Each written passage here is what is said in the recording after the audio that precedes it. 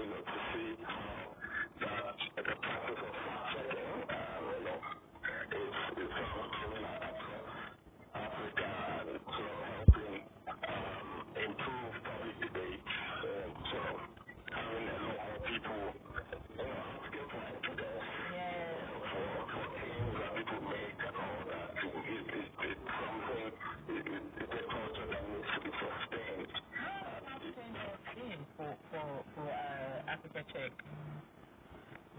How has the past 10 years been? It's interesting. I mean, an interesting journey. I've been starting with one person conceiving the idea, and then very few people starting off in Johannesburg in 2012, and then moved from to Nairobi, then on to Senegal, and then got to Nigeria in 2016. Yeah. So we've been operating in Nigeria since 2016. Started with one person, and 2018 I joined, and it's got people, and it's been an interesting journey, and it's also been quite challenging. Sort of taking people even when they don't want to fact check. So you get some pushback sometimes, but it's been an interesting journey, and one that we're proud of. That's nice. Congratulations so much to you, and thank you for sharing this your knowledge with us in Radio One and through us to the world. Yeah, and really great thanks to Radio One.